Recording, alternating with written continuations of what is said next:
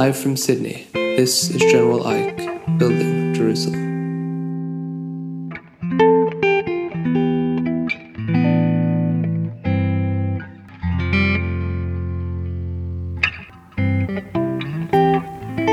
Our guest today is Dan Feferman. Dan is a fellow at the Jewish People Policy Institute and a major in the IDF reserves. Dan, it's a pleasure to have you on the show. Thank you, it's my pleasure. You've been doing a lot of work, I know, in the past on Jewish identity in Israel, and specifically how that's shifting in like a religious context. And something I've noticed, one of the first things they told me when I got to Israel was in America they have Orthodox conservative reform. Doesn't work like that here. Is there a fundamental reason for you why it doesn't work like that there, historically speaking or sociologically? Sure. So the study that I just published, the book I published on that, which I'll give myself a plug, is available on my website, danfefferman.com, and on the Institute's website, JPPI, explores that very issue. Historically, most Israelis were secular. Mm-hmm. They were secular. Israel was primarily founded by secular, maybe somewhat traditional, but secular people, mostly from Eastern Europe. And their Zionism was a replacement for religion. They thought that the religion was antiquated, and it was part of why Jews were so weak. It was something that Jews had in the diaspora to hold on to their Jewish identities now that they're coming back to Israel and living and building this new Hebrew society. They don't need that anymore. So traditionally, most Israelis would have called themselves secular, maybe a little traditional, and what they weren't saying, and what I talk about in the book, is that they were secular traditional in regards to Orthodox Judaism, which was the only kind of Judaism that existed in Israel. The Orthodox at the time were a smaller minority than they are today. Today, Israel is about 25% of observantly Orthodox people, if you include national, religious, and ultra-Orthodox people. At the time, it was far less than 10% of Israeli Jews in 1948, and certainly less before. And they were viewed, and that kind of Judaism was viewed as authentic. So there's a saying that I reference a few times. Traditionally, when you asked Israelis, how do they view their Judaism? And they would say the synagogue Israelis don't attend is an Orthodox one. And what this referred to was this just kind of deep understanding in Israeli society that Judaism is Orthodox Judaism, and most people don't really care about it, and then they can sometimes reference it when they're doing life cycle events, peak moments in their lives, Brit Milah and Bar Mitzvah, Bat Mitzvah, weddings, funerals. Mm-hmm. And then when you do your holidays, that's a home event that has nothing to do with anything. But again, that also mostly went according to Orthodox tradition without even having to call it Orthodox, because that's just what Israelis knew. The whole world of Reform and Conservative Judaism were modern adaptations that were trying to reconcile the Enlightenment of Western Europe with Judaism. So if you kind of jump to Europe and you look at how European Christianity worked with modernity, you see that in the countries that modernized faster, Western Europe and Central Europe, you see Protestantism, okay? And then if you go to Eastern Europe, you see Orthodox Christianity. And Protestantism is a reformation of religion, whereas Orthodoxy is pretty, cut and dry in that it's not. The same kind of thing happened in the Jewish world. The Jews adapted their religion to modernity. And sadly, because of the Shoah, because of the Holocaust, the Jewish worlds of Western and Central Europe, which were largely Reform or conservative, or what the European equivalent of conservative was, it wasn't called conservative, died off, and whoever moved to the US before that. And in the US, which at the time, and until recently, was the central Jewish community of the world, those were the major ideologies and denominations of Judaism. They were modern, liberal interpretations of how to be Jewish without having that be everything you do, in a modern and largely non-Jewish framework. You didn't need that in Israel because Israel went in a different route. Right. So mainly, if I'm understanding correctly, the American model was imported from Europe, and it was based on coming to terms with like Jewishness in the modern world. Whereas for the secular Israeli, he was like, oh, we're Jewish by virtue of participating in this national project. And it's more than that even, because in Europe you still had deep-seated notions of ethno-national identity, right? So if you're a German, right, there's a Christian background to that Germanness that dates back 1,500 years. If you're French, right, all these identities are deeply linked to an underlying Christianity that most people don't practice. Right. But it's deeply, in America, you had a whole different thing where identity was being formed from the ground up, and you had a situation for the first time in Jewish history where there's no national religion, right? Even within the American case, you see constantly throughout American history, church after church, denomination after denomination, splitting off and forming their own niches and that. And the Jewish world in America kind of reflected that ethos. So that was it was influenced by Europe, but it was really a unique American creation of Judaism that allows for decentralization. They tried to form a chief rabbinate of America and a Minhag America and all these things. It didn't work. When did they try? Oh, these were probably mid-1800s. Right. The precursor to what we call Reform Judaism today was an attempt to form a Minhag America. So interesting. Right? It didn't take, and then it kind of split and became what we know as Reform, and went in that direction that was even more radically Reform than what it's today. The Reform Judaism in America today is far more traditional leaning than what it was until the 1930s. It's really interesting to hear it framed that way. I don't think I've ever heard it that way. That in a sense, because America was like, hey, freedom of religion, it became a sort of Wild West of religion. Yeah, when anyone could absolutely sort of do what they liked. I just want to ask you about this thing you mentioned. You said Protestantism is a Western European thing, and Western Europe modernized faster. Do you see that as something like endemic? Because like there's this huge gap between Martin Luther and like the Industrial Revolution. But is there something in the very notion that you can modernize a religion, that you can play with it, that you can change it, adapt it, that it's yours to update, is a kind of a Protestant Enlightenment world concept. Interesting. You can't reform orthodoxy. That's literally what orthodoxy means. You can't reform it. Yeah. Right. And so kind of look at the Jewish world today. Orthodoxy is literally that. We're not reforming. It does on a level that nobody talks about, and it takes place over much longer periods of time. Glacial rather than rapid. But within the Reform world, and to a slightly lesser extent the conservative or Masorti world, that those reforms are very conscious and made on a much faster scale in adapting to modernity and modern values, etc. In the Israeli case, they tried to replace that with Zionism, with nationalism, and they borrowed symbols, and they tried to create sometimes their own ceremonies.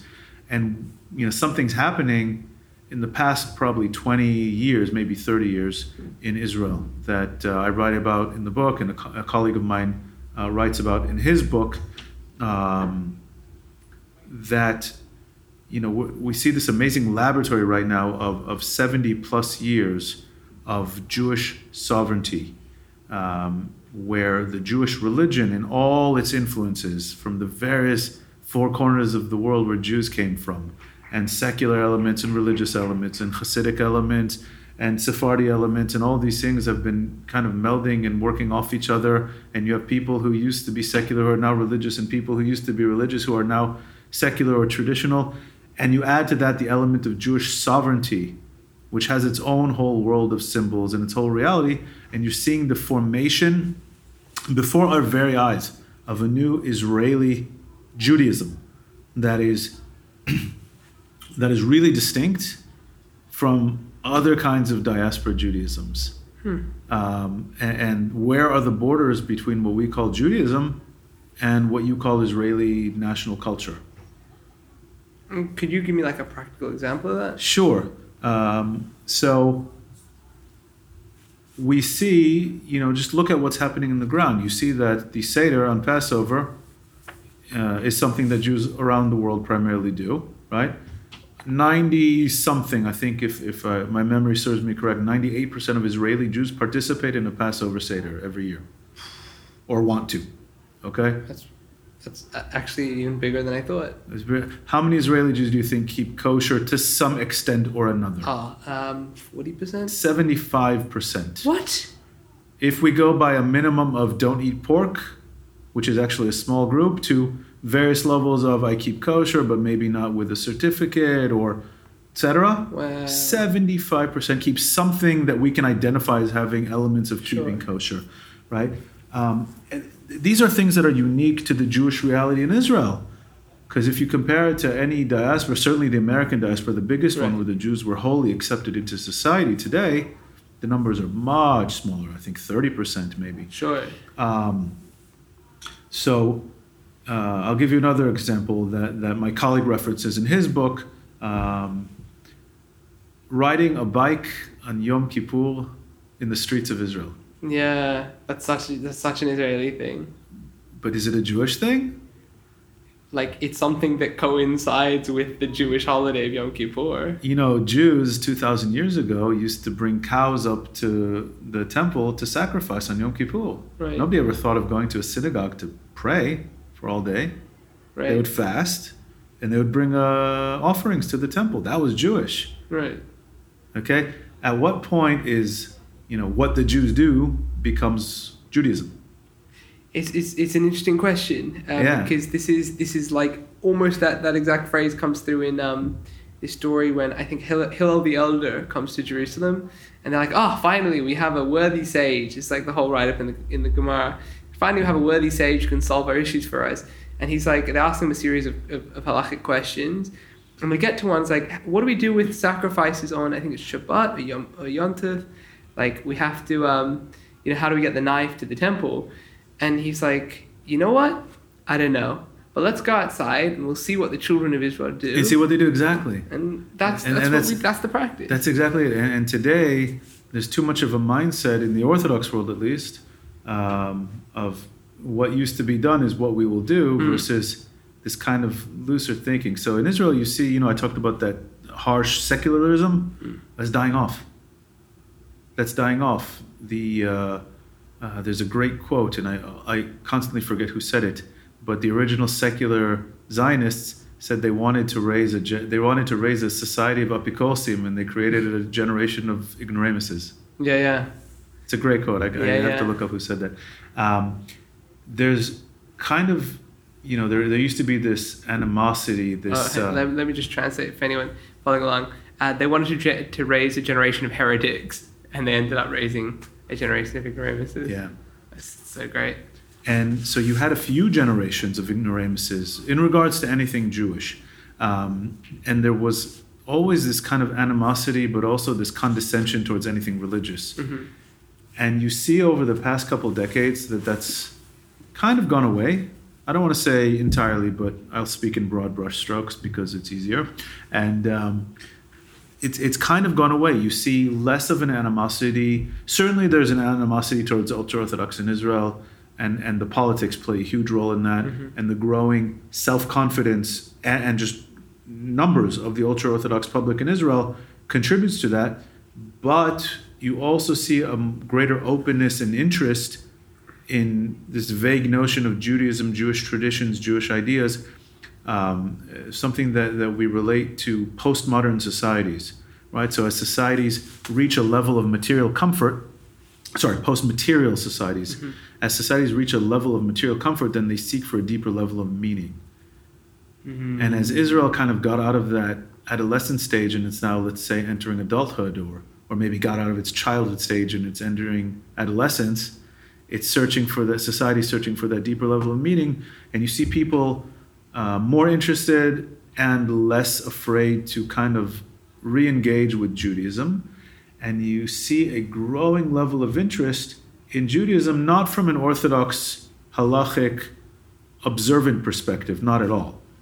but certainly from a point of traditions and understanding them and maybe engaging a little more with Jewish texts and Jewish ideas and Jewish history.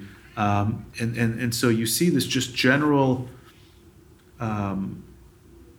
movement within Israel, interest within Israel, shifting within Israel to a kind of large, multi-influenced, post-Orthodox Judaism. Mm-hmm. It's post-halachic. And what I write about in my book is that the two biggest kind of providers of leadership and framework and infrastructure are the Reform and conservative movements. Right? So I have a whole section in there where I say, why did I start that study? Because you had on the one hand hundreds of thousands of Israeli Jews self-identifying as Reform or conservative in recent studies. And that's very new. It's new, and it's also baffling because the movements themselves are incredibly small. Go to almost any Reform or conservative synagogue in Israel, there's around 140 around Israel, as compared to over 16,000 Orthodox synagogues. Okay. And keep in mind, half of Israelis are still secular and don't go to any synagogue, right. Really. And with the exception of a couple of the major ones in Tel Aviv and maybe Jerusalem and Modi'in and Ra'anana, they're empty, right? You can barely get a minyan, even an egalitarian minyan most of the year. Right. So how is it that the case... Double your odds and you still can't. You still can't. Can't make the minyan. How is it the case that you have hundreds of thousands of Israeli Jews identifying in survey after survey as Reform or conservative, and yet the movements themselves told me they combined have 12 or 13,000 individual members. I'm not including children in that, right? There's a huge gap. You got a mystery here. So what I concluded is that you take into account Israeli Jewish identity of secular, certainly, and to a large extent traditional Israelis. If you add those together, you're reaching 70% of Israelis. Okay, that's a large number. Certainly the half of Israelis who are either secular or secular somewhat traditional, that's combined, that's over half of Israelis. Israeli Jews, of course, I'm not talking about Arabs. And who are these people? And how do they engage with Judaism? And how do they engage with tradition? You kind of lost me with the statistics. Sorry, go back. Yeah. Okay, we've got this mystery, right? You got like, why is it the Reform and Conservatives are saying together we've got like 12, 16,000 people in the whole Israel. But like, if you look at the census reports, you're seeing like 200,000 or 300,000 people. Saying, even sometimes 700,000-800,000. Wow. Depending on which survey you're looking at. Okay. But yeah, that's so you a look big at the gap. stats. Yeah. And like 50% of Israelis are secular. At the same time, right? Not contradicting that. Okay, different stat. About 60% of Israeli Jews are either secular or secular somewhat traditional. And those would not count into the figures for either Orthodox conservative so or it turns out those identities overlap. Because if you remember what I said at the very beginning, that the synagogues Israelis aren't attending is Orthodox. So now they're not attending Reform shuls. Also. Interesting. Which means they're not Reform. Certainly not in the diaspora sense of the word. Right. What they are is they're secular or secular somewhat traditional. But when you ask them which shul they're not attending, i.e., which kind of Judaism they're now seeing as relevant, as authentic, it now includes these liberal alternatives. Oh, that's really interesting. Which never really existed in Israel because of the Israeli reality and the two divergent ways that Judaism and modernity worked together and went in different directions, one to America, one to Israel. That's really interesting. And so this is a very new phenomenon. This is new. It's certainly new in that our institute and myself and my colleague, in my book, his and his book, are among the first two to kind of write about this direction. That's really interesting. Yeah. Do you have an idea or a guess as to where this is heading? It's heading to the fact that that Israeli Jews like their Jewish tradition, but they're also feeling unencumbered to mess with it and update it and adapt it to their lives. But they need a synagogue to do certain things, and they need a rabbi to do still certain things. Mm. Again, this is primarily life cycle events, right? They're not going to become observant, and they're not going to become yeshiva students and they're not even going to become Reform observant, which is a thing, right? Or conservative observant, which is certainly a thing. They're still going to be secular. It's their second. I sometimes refer to this in primary identity and secondary identity. Their primary identity is as secular Israelis, because they are not religious people. They're secular, or they're secular traditional Israelis. That's their primary identity. Then the second part of that identity is, to which kind of Judaism are you looking at? Are you drawing from? Are you, what is relevant to your life? In that sense, Orthodoxy has lost its grip, and now we've given it a name to something that's probably existed all along. A Reform rabbi I talked to in Israel said, most secular Israelis are Reformed, they just don't know it. And he's kind of right in the broader sense of the term. Sure. Yeah. So when you say you've given a name to something? We've given a name to the trend. Which is? In that the majority of Israeli Jews, except for the literally people who are orthodoxly observant, I just made up a word, orthodoxly observant, have shifted away to a post-Orthodox Judaism. It's hard to define, it's constantly changing, and it's melding with Israeliness to becoming, as my colleague says it in his book, and I'll give you the information for that at the end, and you can give it to your readers, because it's coming out in English soon. It's becoming a unique Jewish Israeliness. And what I say about it is it's definitely post-Orthodox, post-halachic. Is that, do you feel like this is having, when you say post-Orthodox, post-halachic, like to me, what that sounds like is, it's an engagement with Orthodox that is then like, we're Orthodox before, but now not. It's not that, it's that Orthodoxy as the guidelines of what is legitimate is no longer relevant. No longer relevant? No longer relevant. You mean for secular Israelis? Yeah. Okay. Because the legitimacy, what is Orthodoxy based on? Orthodoxy is based on the tenet that the Torah was given from God, and you have to follow the laws. Certainly, right? And then you have a canon of work in the Mishnah, and the Gemara, and the Rishonim and the Achronim, and ending with the Shulchan Aruch, that's codified it. You can't mess with it. You can adapt it to new circumstances, but you certainly can't override old ones. Sure. Right? That's basically Orthodoxy. It's the Word of God. If you then come from a different perspective, a post-Orthodox perspective, and this is essentially what Reform and to a lesser extent conservative Judaism did, and said, no, this is in our hands. We maybe it has divine inspiration, maybe it doesn't, maybe it does. It certainly has value, but it's something that we need to really adapt, sometimes radically adapt to every time and place. Right. Okay, so if that perspective, to your mind, that's the post-Orthodoxy, that's the post-Orthodoxy. So like the German reformists in like the 18th century, sure. they were post-halachic in that sense, like that phrase. They started that thinking. They started that trend. Yeah. Okay, interesting. Is this trend having? It sounds like it's affecting the way that secular Israelis self-identify and practice a lot. Do you feel like it's having a substantial effect on Orthodox Jews living in Israel as well? You see it having, that's a great question. By the way, how it affects most secular and traditional Jews is on a ground level, on a grassroots level, they don't know how to talk about it.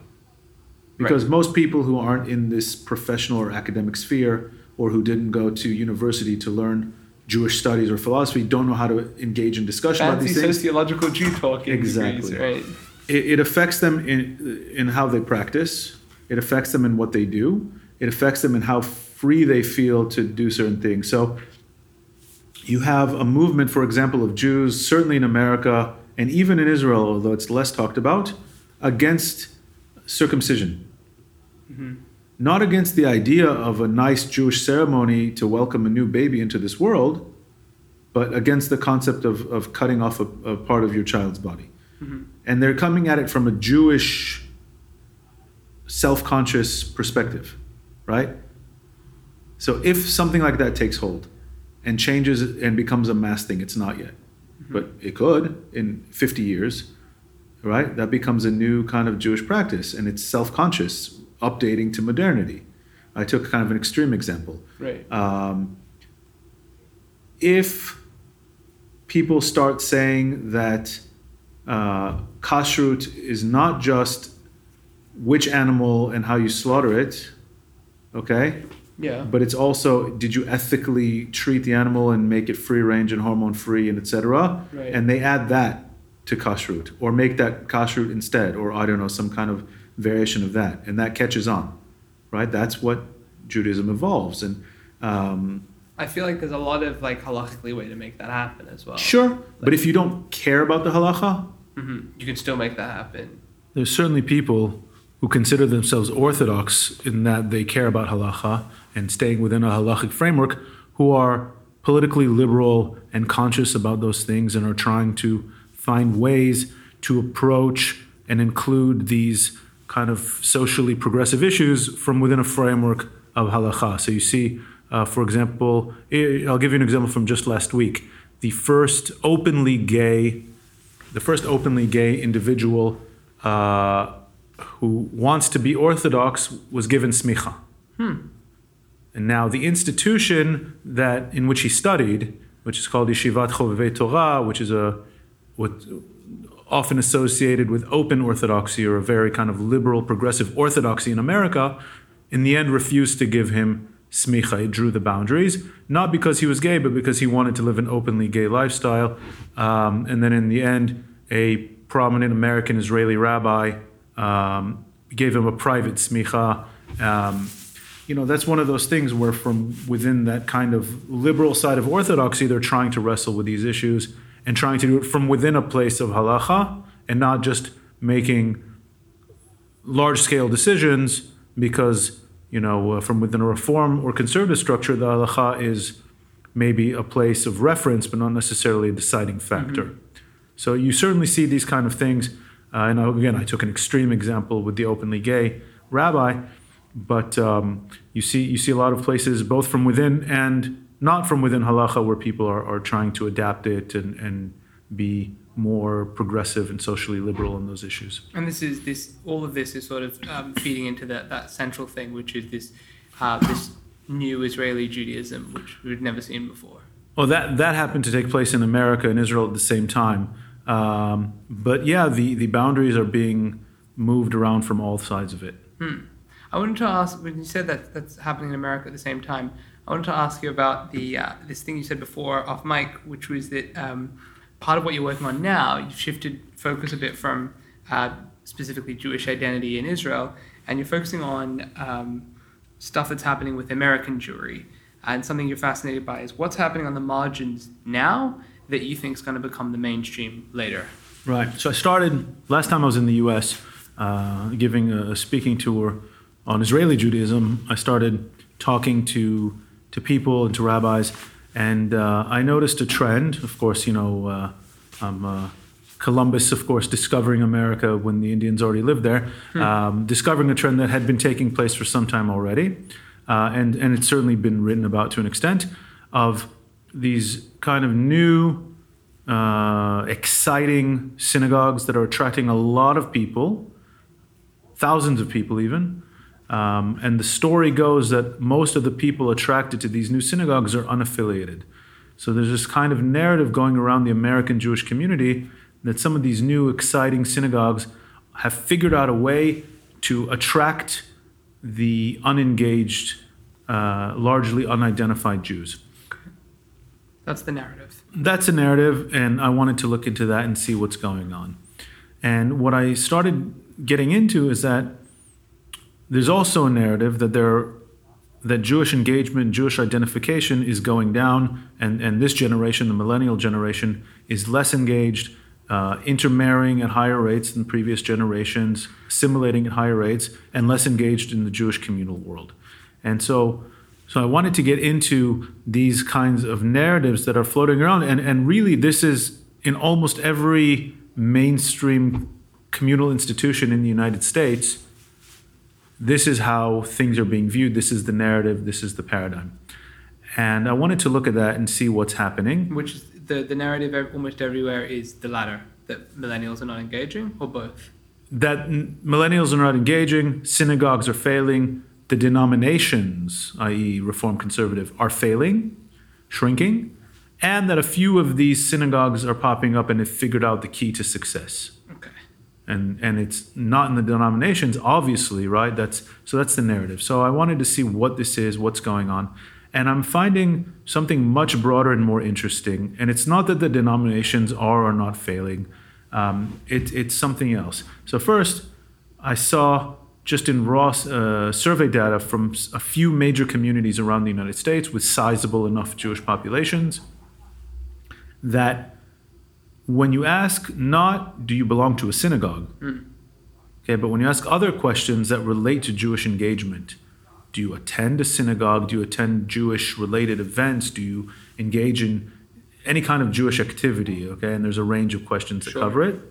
You don't see any kind of drop in Jewish identification, Jewish engagement, Jewish commitment from millennials today, as opposed to older age groups. In some cases, I even saw an increase. So what are you saying? It seems to be that a lot of the trends that social scientists in America have been, and it's probably very similar here in Australia, and if not, then it will be soon. A lot of trends that social scientists are discussing as regards to millennials in general and how millennials engage with society have spilled over into the Jewish world. There's a saying, I'll paraphrase it, is the Jews tend to act like their surroundings. I've heard it as the Jews are just like everyone else, only more so. Just like everyone else, but only more so. Yeah, sure, we can take that. So what are you talking about when you're talking about millennials and society, millennials and religion?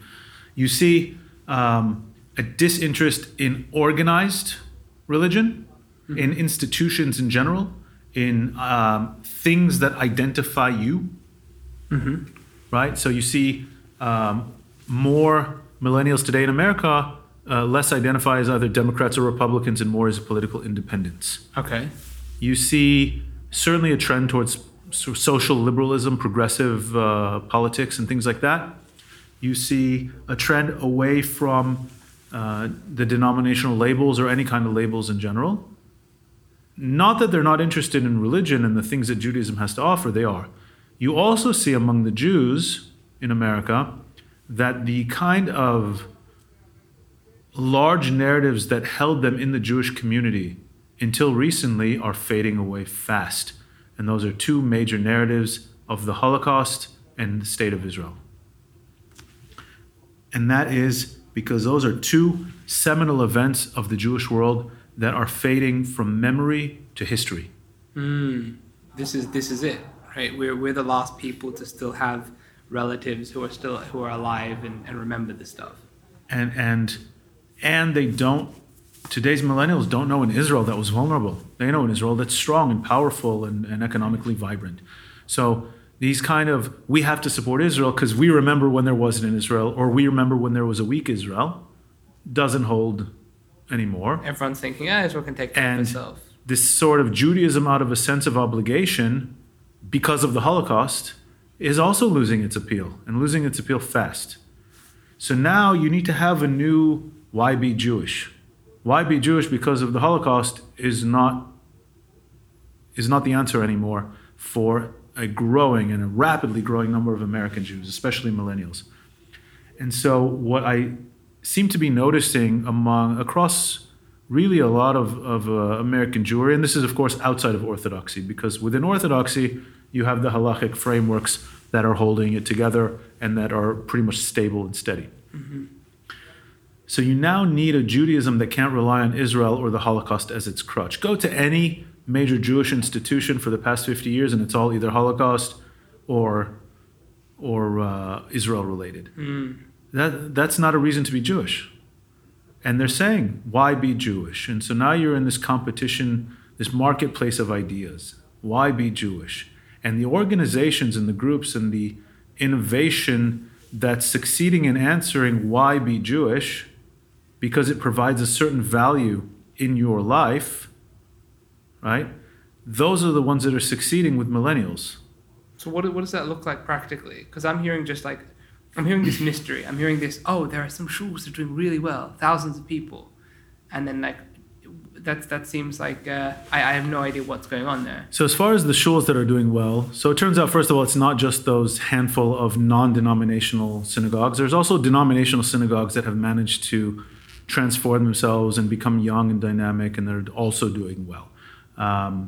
There's a stylistic generational issue at play here. It turns out, shock, right? Surprise, surprise, that the same kind of style of service that was attractive to people who are now in their 60s, 70s, and 80s is not so attractive to people in their 20s and 30s. So that's one big thing. And when you're in a new startup, which is what these organizations are, they're startups, then you don't have to, it's much harder to transform the culture of an institution than it is to just start a new institution. Right. If you can get the funding, it's much easier. So if you can start something that's new and fresh and in tune with modern, aesthetics really, then that's much easier than taking an existing, let's say, synagogue that has members that are in their 80s, members in their 70s, members in their 60s, and that's been around for 100 years and has momentum and has this kind of dynamic, and you want to try to change it to something that'll appeal to 20 and 30-year-olds, but not to the 60, 70, and 80-year-olds who are a big part of your donor base, right? So that's just one part of it. And some of the successful synagogues, that the establishment synagogues, as it's called. Establishment synagogues. Yeah. So they're saying, okay, we'll continue doing what we do, and we'll also, let's say, hire a new young rabbi and kind of let them do their own thing on the side from within the synagogue and give them a lot of free reign, and maybe have a side minion or side minions or pop-up projects in different neighborhoods. A lot of it, honestly, is based on the success of Chabad over the past few decades. Rather than having major institutions, let's have small, intimate kind of neighborhood joints, and where the success is largely based on the ability of the person running it to connect with people, right? Which is a big part of why Chabad has succeeded more than the Chabad ideology. And so a lot of people are kind of looking at that and learning and saying, why build a synagogue for 2,000 people that's full 2 days a year when we can do these kind of small neighborhood events or kind of smaller intimate communities and synagogues? Right. Could you give me an example? Because I know a lot of your work is like looking at this data and figuring stuff out from there. Do you have an example of a particular shul that you visited that you went, wow, this is a new type of thing? Sure. So you can edit this out later if you want, but I don't have the budget to go around the U.S. and visit these communities, so I've been doing this all online and through a lot of interviews and talking to people there and watching videos and reading about these things because I'm based in Israel. Sure. But so one of the initiatives is at a synagogue in Boston, where this one is actually based out of an existing synagogue, but is allowed to operate fully and freely. So they have Shabbat dinners and services and a social event once a week, once every 2 weeks, once every 3 weeks. But it's always moving around to different locations, different venues. It can be in a synagogue. They can rent out a church in a different neighborhood. They can rent out a bar, a nightclub, a coffee shop, a bookshop, do it in a park if the weather's nice. And it's constantly moving because, let's face it, people are lazy and they don't always want to, travel a few neighborhoods or to a different suburb or whatever to go to where the Jewish event is taking place. But if it's in the neighborhood, they'll go. And it's, Shabbat dinner and services, and nothing especially innovative or exciting about that, but it's young and it's near you, and maybe it's in a new and exciting venue. One of the initiatives is a synagogue/community initiative in Washington, D.C., in the city. And something that's happened in Washington, D.C., which is happening in a lot of cities, is re-urbanization, where young millennial Jews, have always kind of lived in the city when they were single and then get married and move to the suburbs.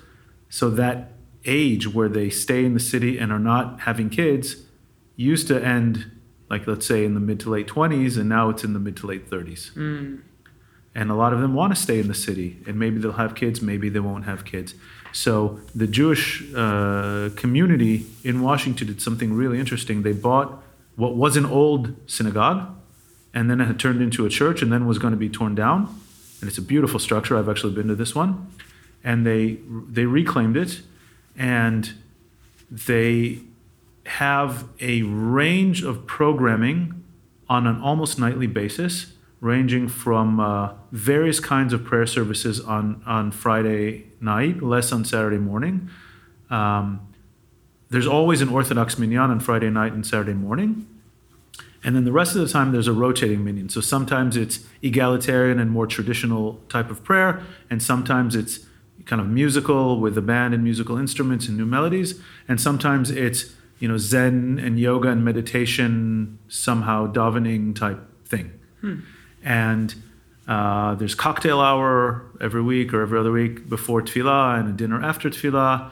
And during the week, there's a range of lectures, and there's Jewish study courses, intense Jewish study courses. And their success in these is they're not trying to do kiruv. They're about educating. Right. You do with the education what you want, and it's serious study.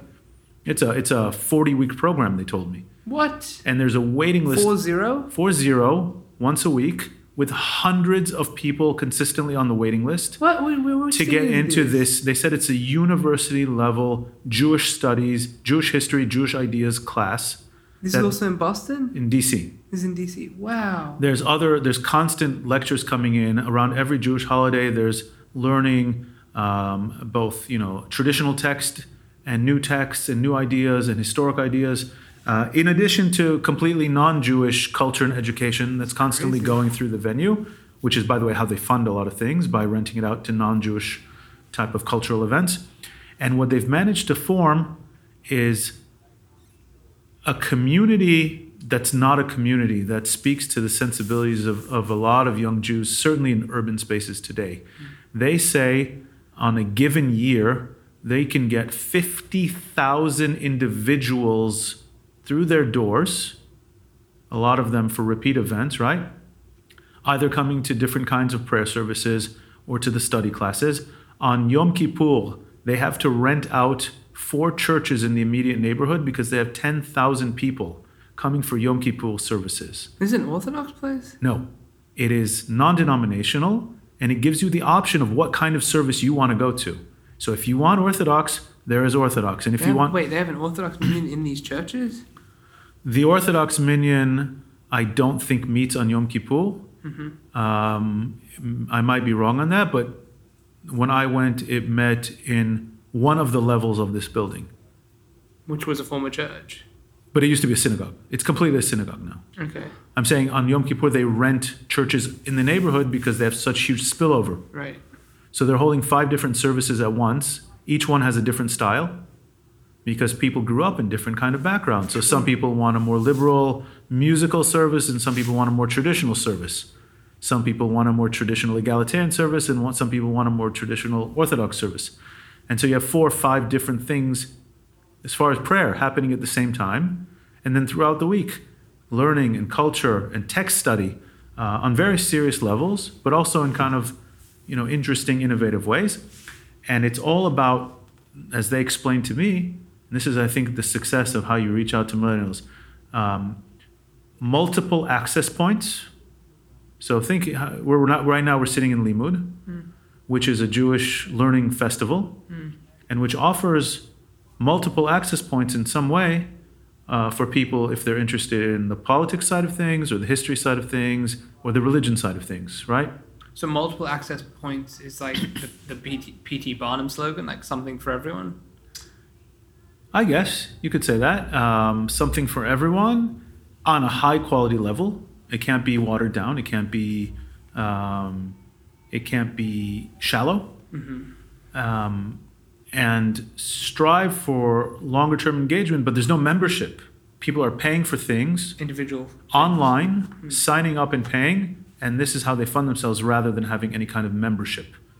So it's a whole new model of... So if you're it's a whole new model that doesn't exist, I think, anywhere else. So if your Judaism is going to interesting Jewish world-related lectures, then that can be your Judaism and you go as you wish. If your Judaism is taking a deep, intensive academic level course on the history of Judaism and Jewish ideas, great. If your Judaism is to show up to a Shabbat service once a month and have a Shabbat dinner, and sometimes you want a meditation Buddhism Shabbat, and sometimes you want a kind of more traditional service, then you kind of a la carte put it together as you go. Right.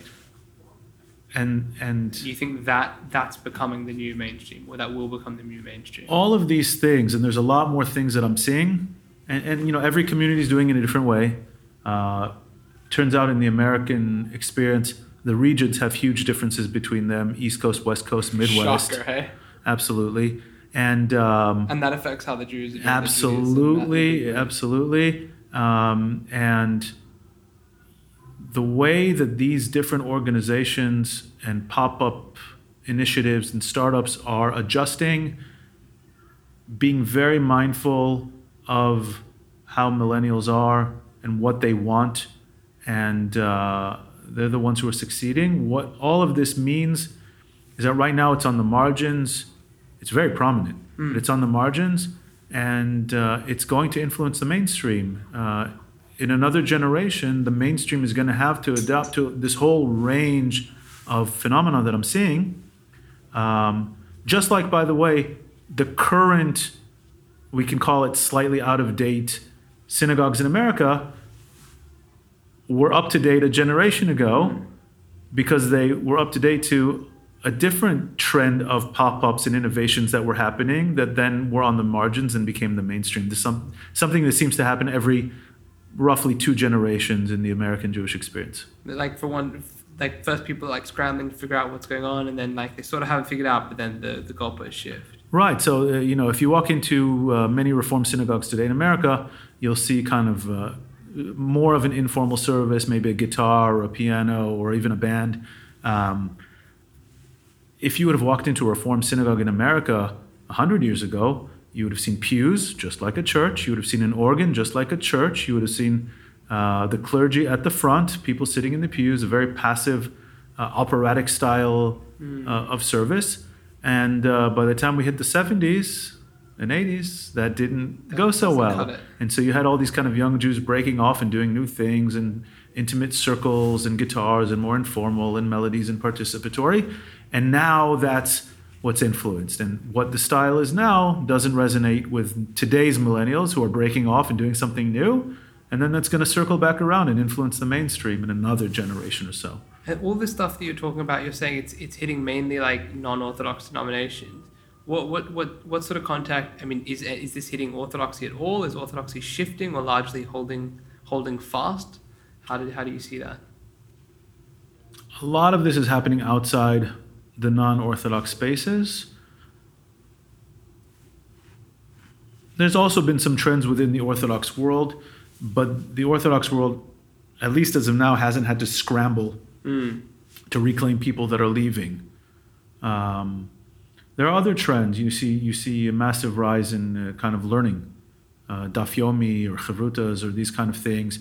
I'm interested because I feel like how stuff that might be surfing the wave, as it were, outside of Orthodoxy. It might not be relevant to Orthodoxy now, but it might be in 5-10 years. Right. Look, when you start seeing a situation in which people are leaving Orthodoxy, then you can start talking about that. But right now, that's not a big phenomenon. Not. One thing that part of this world is learning from some Orthodox spaces, is the shift away from a passive service in which there's a cantor, a chazan, and it's sort of operatic and performance-based, to participatory prayer.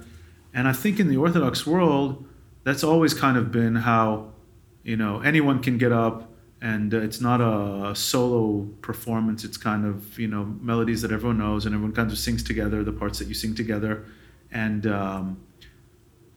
so I think, if anything, parts of this world are influenced a little bit by the way the Orthodox pray. There's even one part of this world that's really on the fault line between the Orthodox and non-Orthodox world. It actually started about 20 years ago. It kind of was the beginning of this trend, and it's people who grew up on the observant side of conservative Judaism, who observed, who are familiar with Orthodox prayer, minions, who went to Israel and saw some of these kind of lively services, kind of the egalitarian minyanim type thing, and they kind of wanted to emulate that to a non-Orthodox space. And you see it, if you look in the Yeshivat Hadar and Machon Hadar type world, and I talked to the founder of that when I interviewed people for this research. He said he's directly trying to emulate, in his version, both the quality of prayer and also the quality of Talmudic study in a non-Orthodox space. So it's kind of, if the Orthodox are doing this, why can't we do this for a non-Orthodox space? So there is some of that overlap between the two.